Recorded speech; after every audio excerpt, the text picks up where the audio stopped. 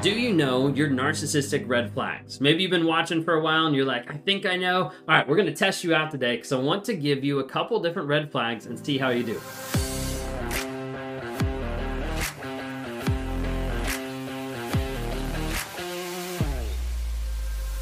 If you guys are new here and you don't know who I am, my name is Ben Taylor. I'm a self-aware narcissist. I'm a founder of Raw Motivations, creator of the NARC app, and the 45-day Clarity Challenge. Today we're going to give you a quiz on red flags with a narcissist, and we'll see how you do. The goal is to be able to help you have awareness on toxicity and to be able to get you clarity free from the confusion and the crazy making of being with that toxic person.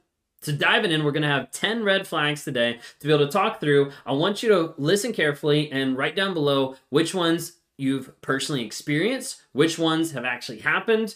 All right, let's dive in. Let's see how you do, okay? Number one, red flag. Your feelings don't matter.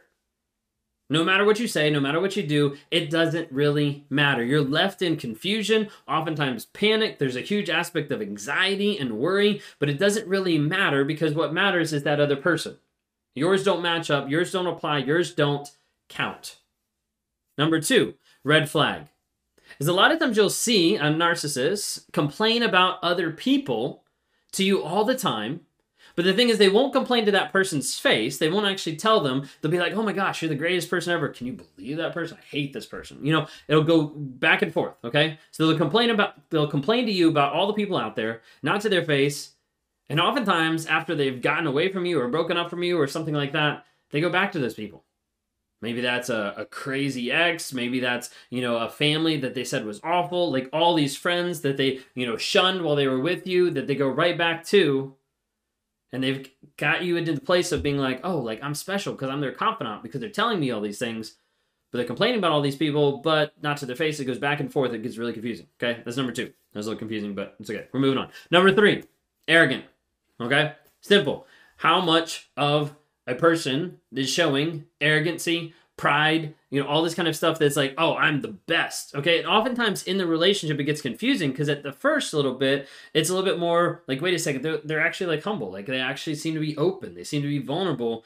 And then you get to a place where you start to see like, no, like they actually think that they're superior. They're actually talking down to me. They're actually belittling me. There's a little bit of these passive aggressive, like faux compliments that's making me feel better, but like, oh, it hurts at the same time. Like, those kind of things popping in there. So arrogant, but then all of a sudden, wait a second. No, they're actually looking at themselves as being more superior.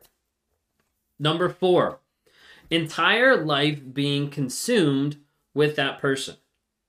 Now, this is different than just someone being like madly in love. Okay, this is actually going to the next level of like, wait a second, everything's consumed with this person. As a result, they're all that you talk to, and they start to isolate you from the people that you love and care about. This could be isolating you from, your friends, your family. This could have you cancel plans with them because, oh, now we have plans, or they wanted to do this with me instead, and you drop everything in your life to be able to spend time with this person because they want to spend time with you, and it's like, wait, that's the whole life, like everything, like consumed. Number five, cold, hot, attention, ignore, everything like up and down. Like always like, wait a second, they like me, they don't like me. They love me, they're leaving. Like they're paying attention to me, they ghosted me. Like they're one way in private and then they're a different way in public. Like you're always going back and forth. Like what is actually real, what is actually not? And you get to a place where you're always confused of like, I don't know. Like, are we together? Are we not together? Like, what is actually going on? Number six, often having pity parties. Okay? They behave abusive and then be like, oh, like this is just because of, stuff that happened. Like my behavior is because of the things that I've been through. Like I was abused as a kid. That's why I yell at you now. Like I was, like this happened to me. I lost this person. So this is why I throw things. Like there's so many different things of like my behavior is because of something. It's never because of them. It's never their responsibility. So it's like, woe is me, like you should pity me, you should have, guilt towards me, like all this kind of stuff. It's all like back on me, okay? Oftentimes in this kind of scenario, you'll see people that are like, yeah, I just totally hate drama. And then you're like, but you always seem to be at the center of it. Food for thought. All right, number 7, hidden abuse. And you see, oftentimes narcissists will come into your life and they'll slowly start to erode your identity and make you feel lost. Get you to the place that you don't actually know who you are. You no longer have any clarity of your purpose or your vision or your values or what you actually love or hate. Instead, it's just kind of like, I'm just existing.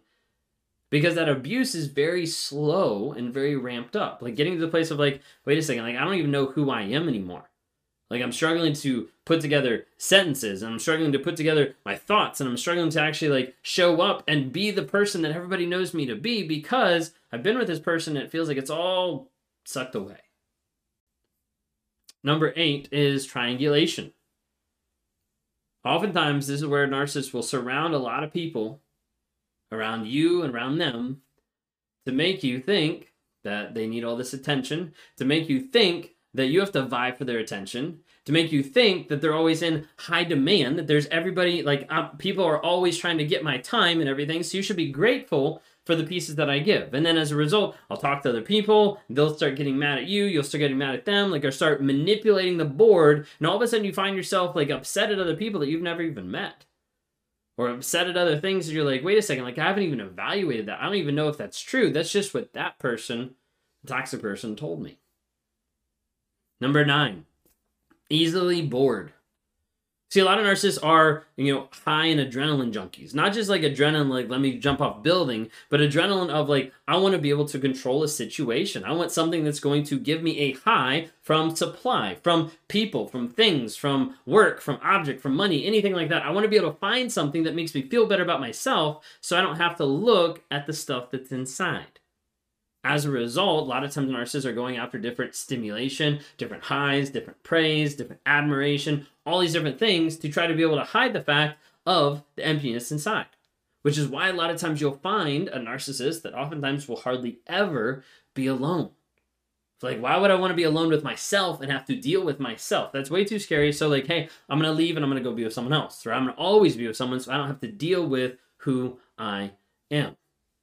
It's like, wait, okay, if you're not interested, then I'll go be with someone else. Like I'm always got to have someone in the wings of the play to make sure that I have supply, I have people, I have things that can make me feel better about myself. Okay, so it's easily bored. And number 10, last but not least, would be number 10, cracks in their mask. And this would be when you're going through life with this person, when you're interacting, you see different aspects of being really nice and then really mean. It's kind of like the back and forth, but you're like, wait a second, like the person that charmed me for so long now is just giving me harm. Like the person that was super nice is now digressing with a lot of these different fights. It just doesn't seem to add up. This is the hard part for a lot of people is it develops cognitive dissonance, which enables a trauma bond, which enables people being stuck for long periods of time because they're like, I don't know which I should actually believe. Do I believe their words or do I believe their actions? Do I believe the mask or do I believe what I'm seeing every once in a while? We're going over those 10. How'd you do? Did you know these? And it was like one and it was like a lot, okay? How many of those have you seen or how many of those have you experienced yourself, okay? How many of you have? Leave a comment down below so other people can see that they're not alone. More people need to understand that they're not alone and to be able to find themselves after being with this craziness helps when we have a community of people to be able to say, hey, I've experienced that too. I've experienced that too. If you're wondering, how do I actually find myself after dealing with all this? After dealing with the craziness, the confusion, how do I actually deal with that? I want to announce that we've just released our 45-day Clarity Challenge. You can go to claritychallenge.net and there's a place where you can learn to change your life, to find yourself after the toxic person. Whether you're with the toxic person or gone from the toxic person, doesn't really matter. It just means, hey, you need to find yourself because you haven't found yourself for the longest period of time because they've isolated you, they've manipulated you, they've changed your life, your perspective, all these different things. You need to find yourself since you've been with a toxic person. If you need a community along that path to try to be able to help you move forward to heal, grow, and change, then go to narcap.com.